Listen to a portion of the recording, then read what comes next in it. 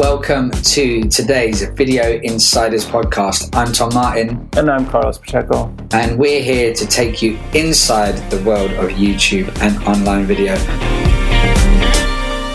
What is the word on the streets in Toronto this week, Carlos? The word on the street is spring is in the air. Sorry, I can't believe another weather update. I hope you're sitting in front of like a green screen and like pointing at warm weather fronts that are coming down the line. Oh, well, I couldn't help it. It's feeling good after a rough winter. The weather really affects everybody in the city here. You're in a place where the weather basically stays the same all the time. So, well, I do have some blossom on the tree outside of my window, so it's a slightly sunnier world where I am. But apart from the weather, how is the climate, shall we say, in the agency at which you are a big part of? See what I did there? I would say the climate is rocking it and rolling. Lots of projects that are in the works, clients that are happy, things moving forward. It's a different beat from my old beat of being a channel manager, but it's definitely not a boring beat. It's really interesting to see the perspective, from brands who are advertising and what they're looking at in terms of numbers, and what we're trying to sort of like. I'm almost like anti-advertising in certain ways, where we're trying to educate our brands to be a little bit more like creators. And to this day, they're still looking for those metrics that sometimes can be a little empty, right? And, the impressions, the views, and all that sort of stuff, and they pay for those views. Some of them are more valuable than others. It really detaches me from the creator side of things. And it really shows me that the advertisers and the brands, they don't really know what a creator or a content owner has to deal with on a regular basis. They just want their impressions, their views. They don't know what's happening. So everybody is talking within the community, like this community that we're, paying attention to, that we're sort of like, I can't say we're 100% in a creator community. We're more of a, we're part of it, but we're not creators ourselves, but we understand the struggle of it. And it's really interesting to see how the marketing ecosystem is completely outside of it, is not paying attention to it, and doesn't know the struggle, the stress, all that sort of stuff is happening in the creator side of stuff. So I'm trying to sort of like juggle both sides of it, but it's really interesting on that side of things. Yeah, I think definitely we should probably have a future episode around, because I see a growing number. I'm spending an increasing amount of time. And when I say increasing amount of time, I mean, maybe 1 minute a day instead of 30 seconds a day on LinkedIn. And I can see an increasing layer of YouTube video marketing experts, consultants. And I'd love to talk a bit more about that, and also what it's like to work with creators and companies as a consultant, something that we've both now got quite a lot of experience in. So let us know if that's something you'd like to hear a bit more about. You can email us hello@Video Insiders or tweet us @Video Insiders. Yeah. I would like, before we get into today's topic, I want to put a bit of a plea out there. You may remember, I can't remember the number of the episode, but a few episodes back, we spoke about buying and selling YouTube channels. Was it legal? Was it breaking terms of service? I've continued my quest to try and get an answer from YouTube. I've tweeted at the CEO, the heads of departments, emailing various different departments. I've emailed the press team, everything. Absolutely no joy. So if you know somebody at YouTube, or if you have a definitive answer, please get in contact with us via those same channels we mentioned before. And I'll add that that's episode 4. Okay, thank you. So episode 4, if you haven't listened to it, go back. Really interesting episode, really interesting discussion. But there was a bit of an open end because we still don't know really the official view from YouTube. I'm actually speaking to an attorney at the moment based over in the States who's doing a bit of digging for me. But I still think we're probably going to need a definitive answer from the platform themselves. So if you do know anyone or anything that could help us, please do get in touch, because it's something that I'm really interested in. I think it's going to only be a growing phenomenon of people buying and selling channels as assets. And of course, I'd love to share that information with our audience who it has a big effect on. Yeah, it's a question that nobody seems to want or just, dig too deep into. Yeah. Or open Pandora's box and actually ask if what they've already done in terms of buying or selling was or not in breach of terms of service. Yeah. So today we're going to get a bit technical. We're going to get into the weeds, a bit more of like a how-to type episode. But before we jump into that, of course, we need to say thank you to our incredible friends and sponsors over at TubeBuddy. Thank you, TubeBuddy. TubeBuddy has been my lifesaver over the last 5 to 6 years at this point. I've been a customer for that long. TubeBuddy is the ultimate tool for anybody who manages a YouTube channel or a number of YouTube channels. Whenever I talk about TubeBuddy, I like to talk about the features that really help me and really help creators. And one of the features that I just like, and it's not even the deepest of the features, but it's helped me sort of answer questions from clients. And it's the Channelytics feature. And that's that little option you get when you download the Chrome extension on your desktop, is to see your competition, how they're performing, and how many views they're getting a month, and how many times they're uploading per month, and how many subscribers they're getting per month. And that can be a quick insight that you can tell your client when you're working with them and they're like, I want to grow as fast as that guy or as that content owner. And you're saying, well, they're uploading 3 times a week. You're uploading once a month. So there's a huge difference there. And that's just one of the dozens, if not hundreds of tools that TubeBuddy offers you, just to help you really understand what's happening on your channel, how it's happening with other channels as well. Thank you, TubeBuddy. Yeah, it is really an invaluable tool. And if you're not using it yet, even more incentive to do so is that you can get a exclusive discount by being a Video Insiders listener. And to claim that unique discount, you need to visit www.videoinsiders.fm/TubeBuddy. Thank you. So today, we've already kind of touched on it, but we've said that we've worked with a lot of clients and spoke with a lot of clients, and we've told them usually a lot of the same advice, which is you need to be more like a creator and less like a broadcaster or a brand. But 2, what I increasingly need to tell people is that there are no shortcuts. This is not going to be an overnight thing, and YouTube really is like a slow burn. It's definitely like a long-term play. You need to invest quite a lot up front with, I'd say, little return on investment.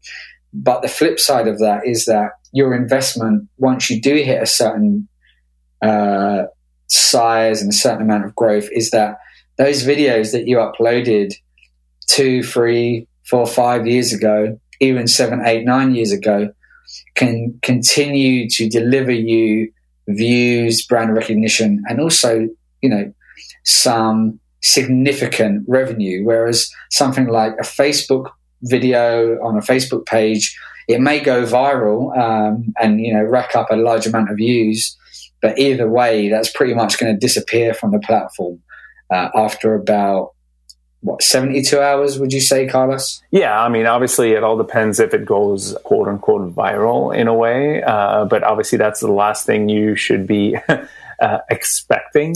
When I talk with creators who create regular content, they're in this space that, if they stop creating content, they're dead in the water, right? Their channel stops. And that's a little bit of a missed opportunity because, they've been chasing chasing this virality or the latest trends to grow their channel. And at the same time, not focusing on maybe content that could be very profitable for them in the long run. And I tend to see this more on content creators or content owners that have like libraries of content. It works really well.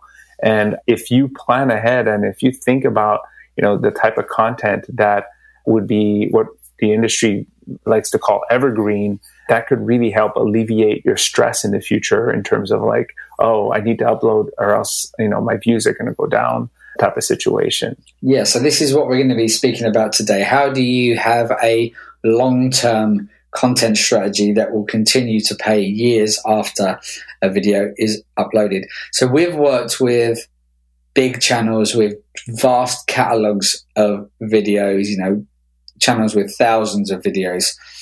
So Carlos, can you let us know what is the effect that, having a well-oiled YouTube channel that continues to get views on its back catalog, what does that look like in terms of success on YouTube or not? What difference have you seen kind of the power of a strong back catalog on YouTube have on a channel? Well, I think what it does is that it creates this sort of stability, right? You don't need to sort of like be consistently stressed out about uploading a new video or how the new video is going to do versus making sure that your library is discoverable. I have videos, me, who is not a YouTuber, have something like 2 or 3 videos that, over the years that I've created because I was testing out, because I was doing, little things here and there that many years later, they're still generating views. They're actually growing in views every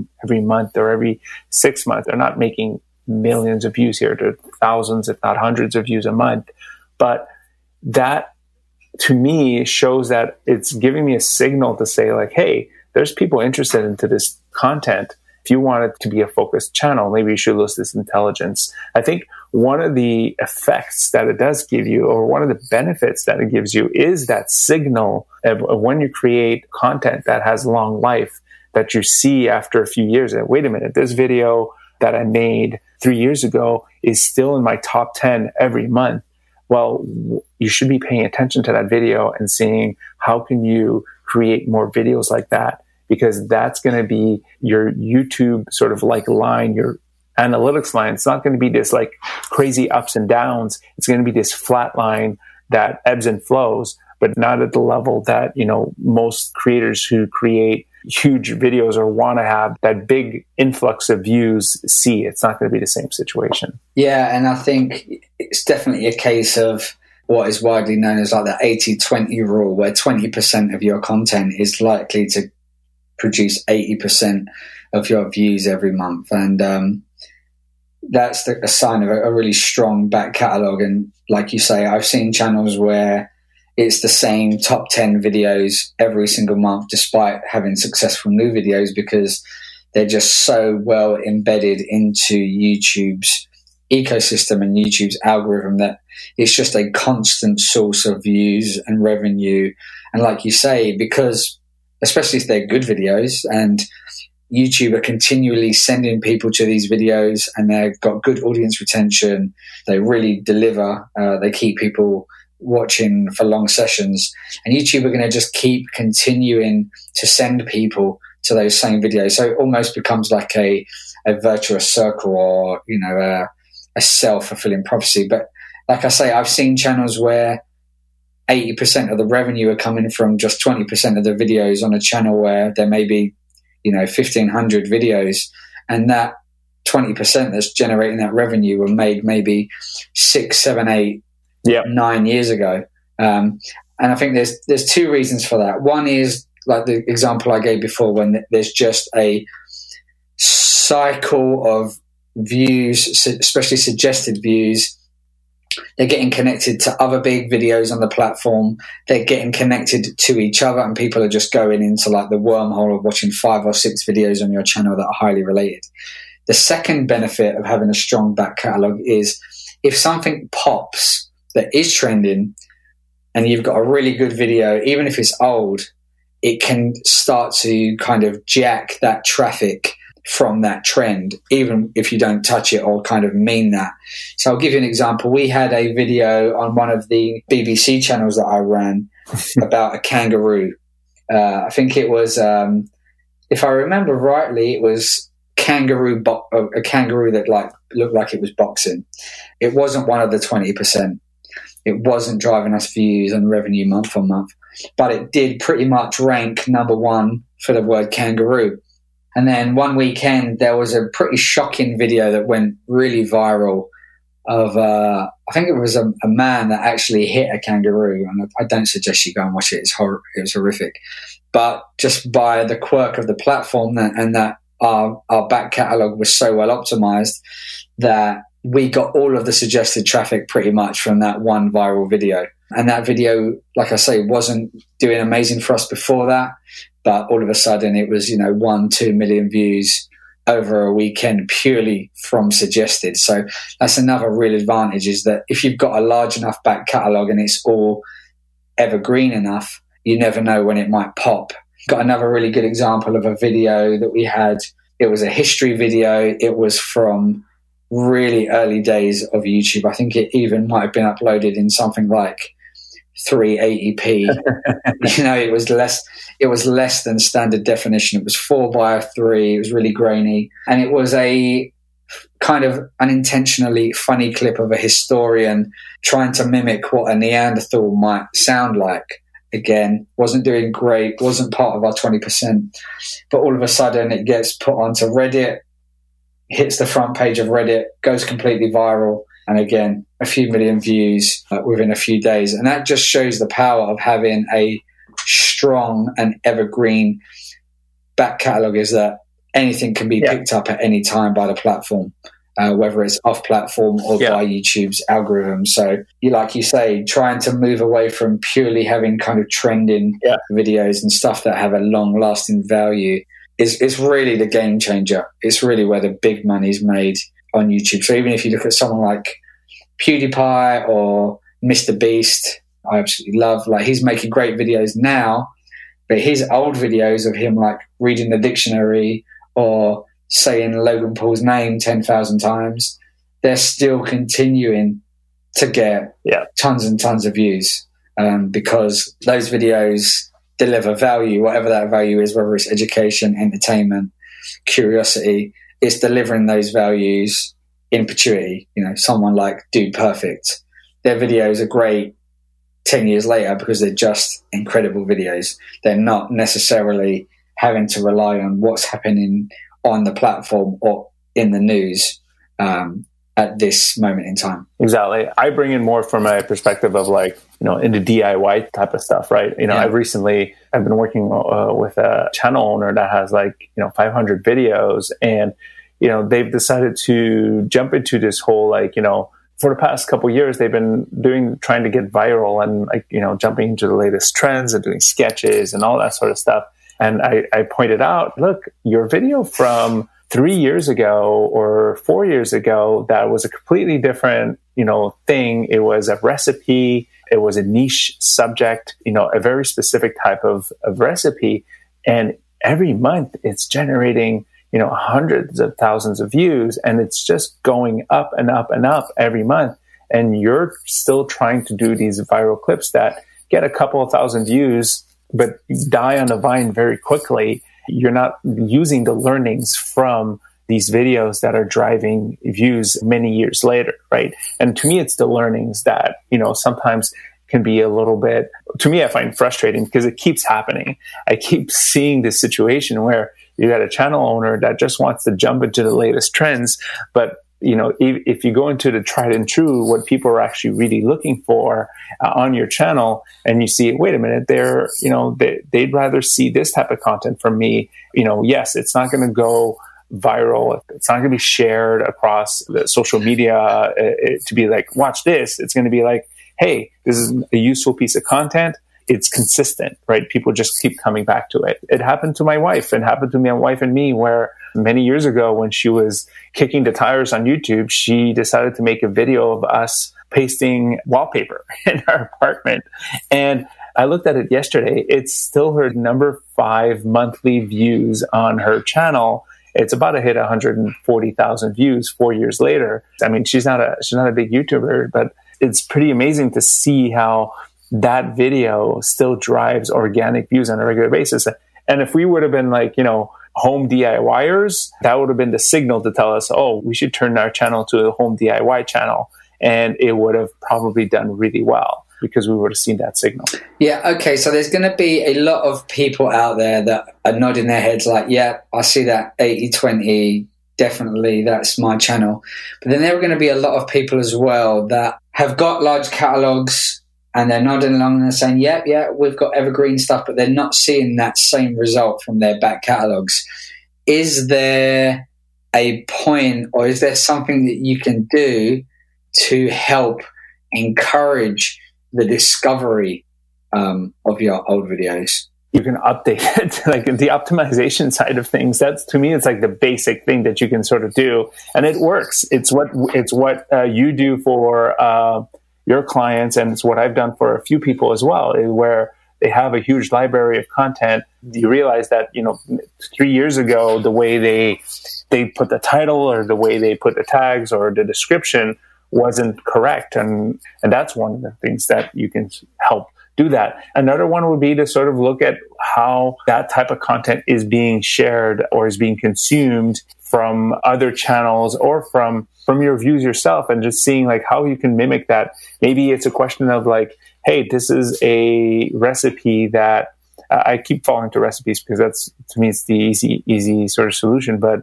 it's a recipe that's really interesting right now. Maybe I should share it again and share it at specific times of the year that makes sense for that, roll cake recipe. I bring that example up because, again, I have this chef channel that I managed for about a year, and I saw that there was a specific Christmas recipe that would explode every year. When I started working with him, I went in and I said, well, let's fix the title, let's fix the tags and all that sort of stuff. And then the year after, it blew up even bigger, right?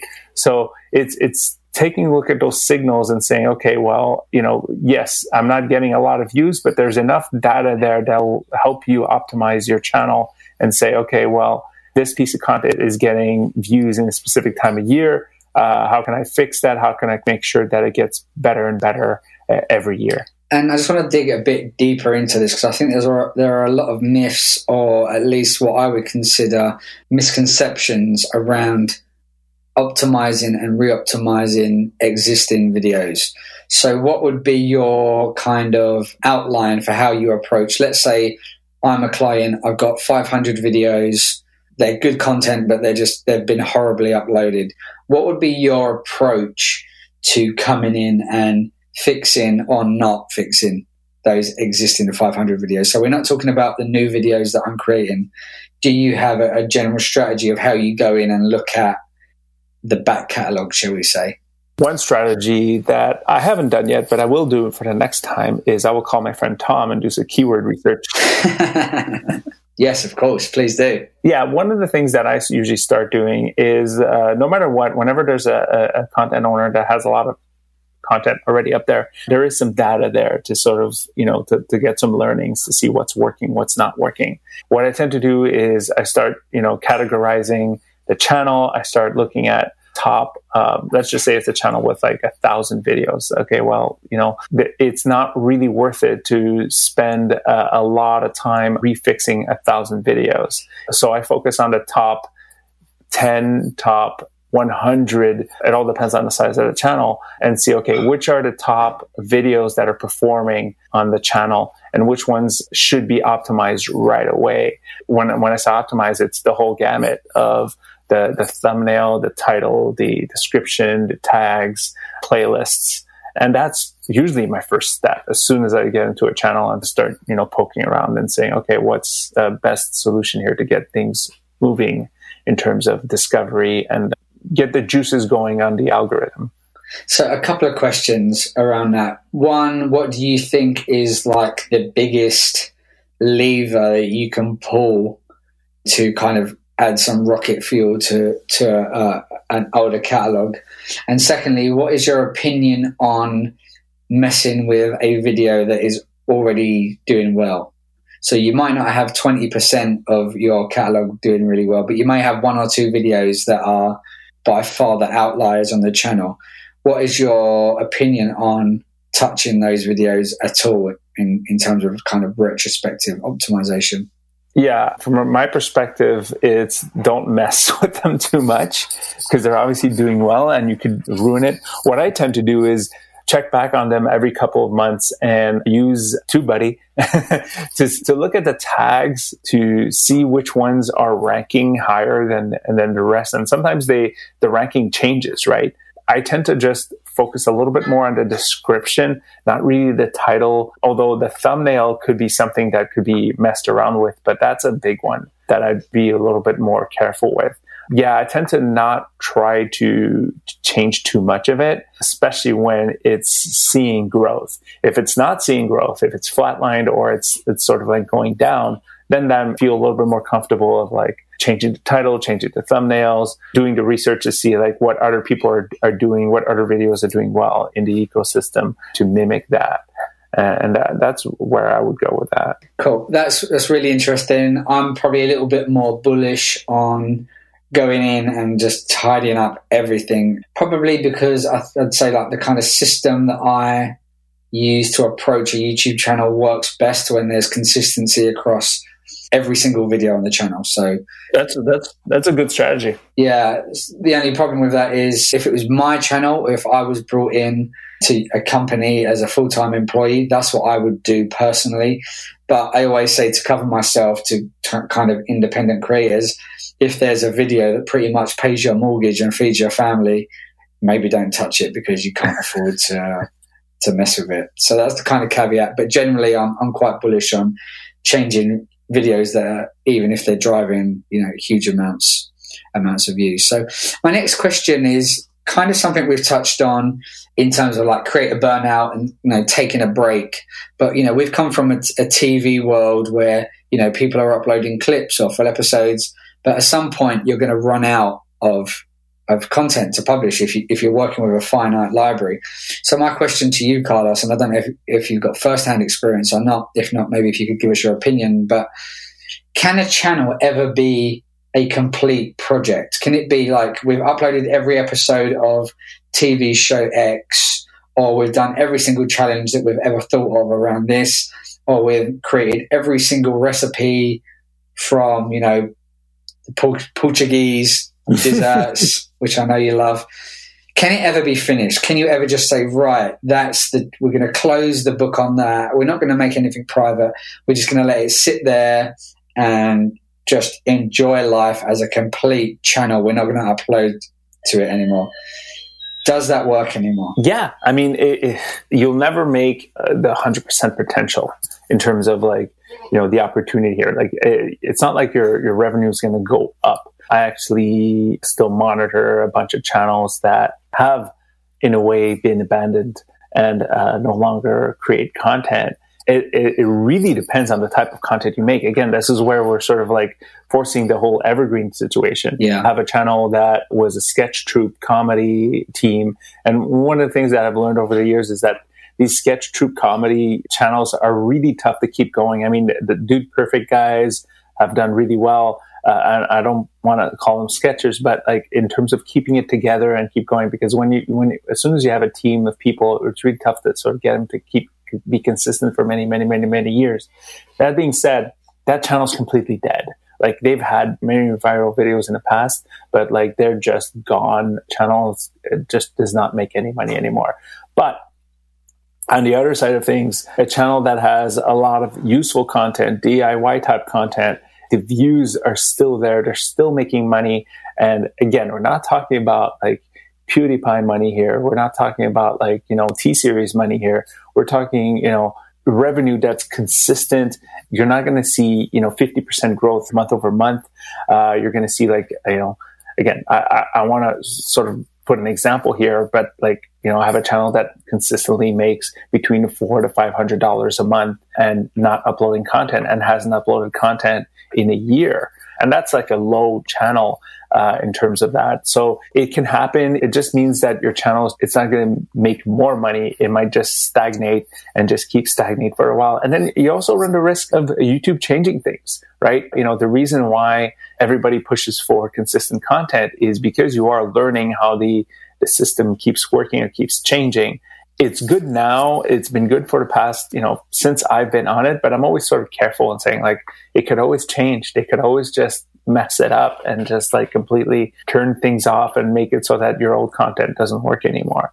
But again, so far, so good. I've seen it, many, many times. Yeah, I've seen, so I had one channel where it was a huge channel, so many videos, and each new video didn't do a huge amount of views or revenue, but we continued to upload a new video all the time, because the analogy that I always use is that that's just coal that we're just shoveling into the furnace to keep the engine going, because the old back catalogue was so valuable that we were worried that if we stopped uploading, then the channel generally would fall in YouTube's eyes. Yeah.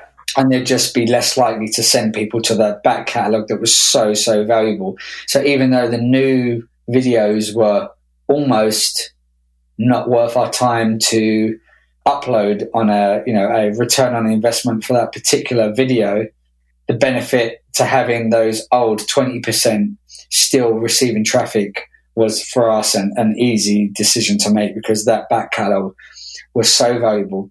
On another channel, we actually tried to do it as some kind of calculation as scientifically as possible. And we worked out that when we changed, again, because we were running out of content, this had a finite catalogue, we discovered that, I can't remember the numbers because this was probably, 4 or 5 years ago.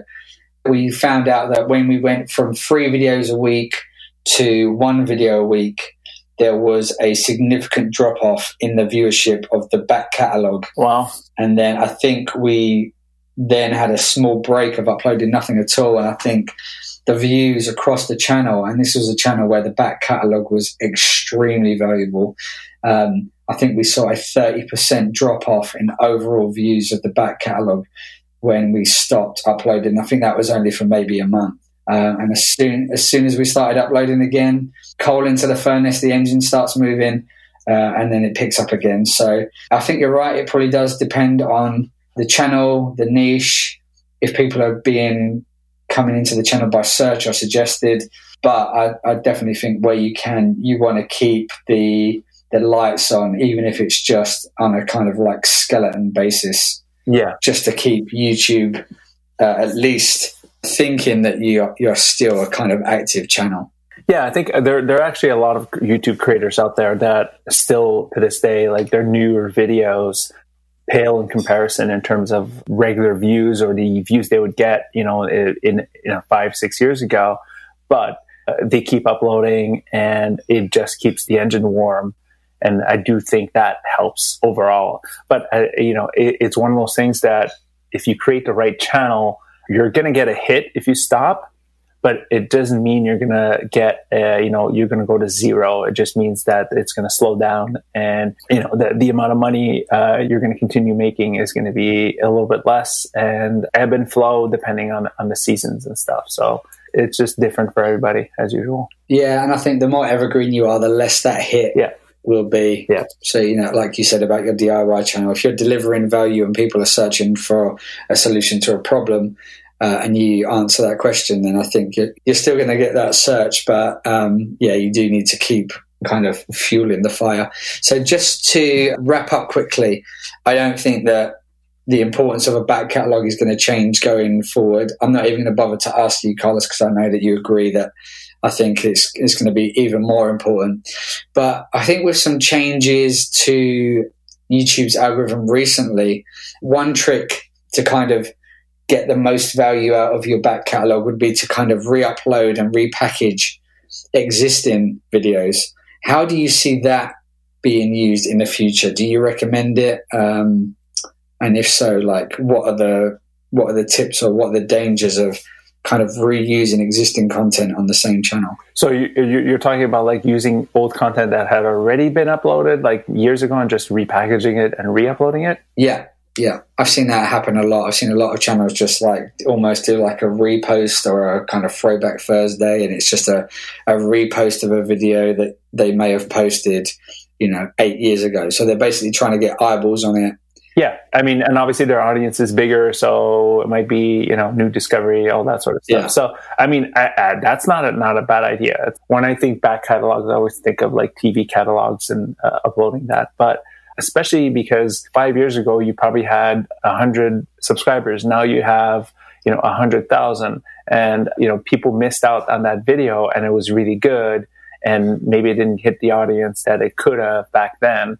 So using that strategy is a great strategy to sort of get things going again. You see it in many other industries, like the industry of podcasting. Yeah, podcast, definitely. Whenever I listen to This American Life, and it's got I think it's got 600, 700 episodes at this point.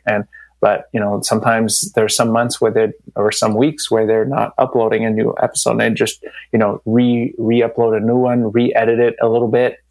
And it does the work, because when you have that much content, it's impossible for everybody to have listened to or watched that episode. So I think it's a great strategy to start doing when you do have a backlog of content. I'm not 100% sure how beneficial that is when it's a piece of content that is highly searched, that is highly valuable on that side of things. When it's a piece of content that's like more of a story content, or a random video, or a video that just didn't hit the mark, I think that's more of a good strategy for that. But let's just say you uploaded a full season of a specific show.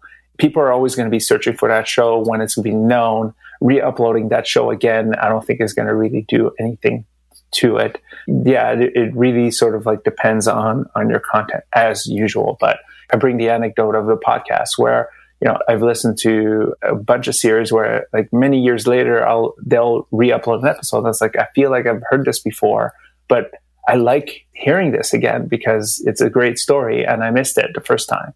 So yeah, it's a strategy that I used to use a lot.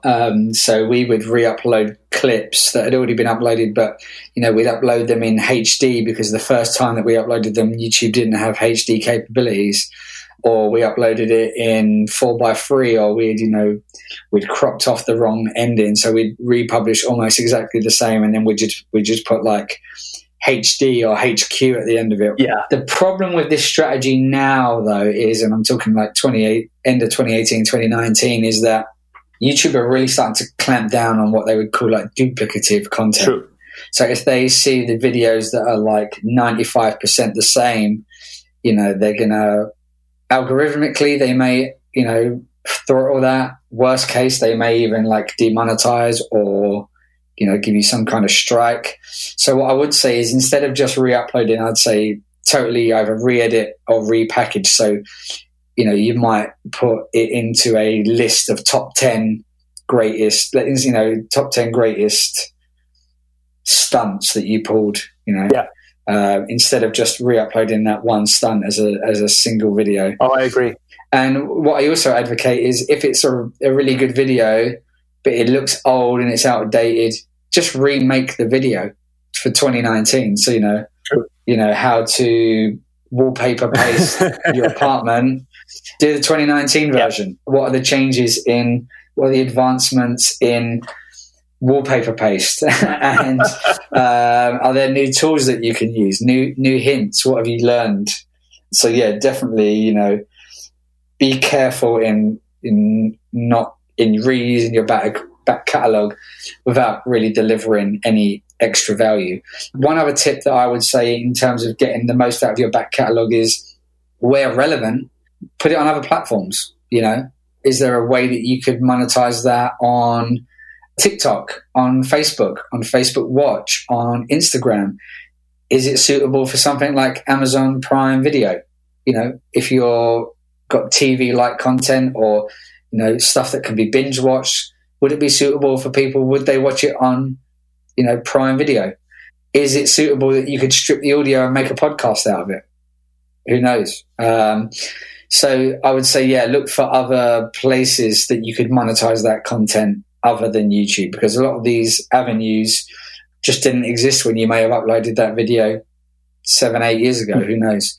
And if Instagram starts to bring direct monetization to the platform soon, that could be a good avenue. We've seen Facebook start to monetize, and I've seen success in people moving their catalogs, not moving them, but duplicating them across over to Facebook, even though they may be several years old. So that's definitely something that I think our listeners should be thinking about. Yeah, I've seen it happen. I've heard a couple of creators talk about being successful with repackaging, re-editing their content, putting it on Facebook and doing well there as well. And, the podcast idea is actually something that I've recommended quite a few times to a couple of creators that, will, sometimes upload a big monologue or a conversation they're having on one of their videos. And I'm like, why don't you just, export the audio and just, upload it? Because at the end of the day, like the value is the conversation as opposed to the video.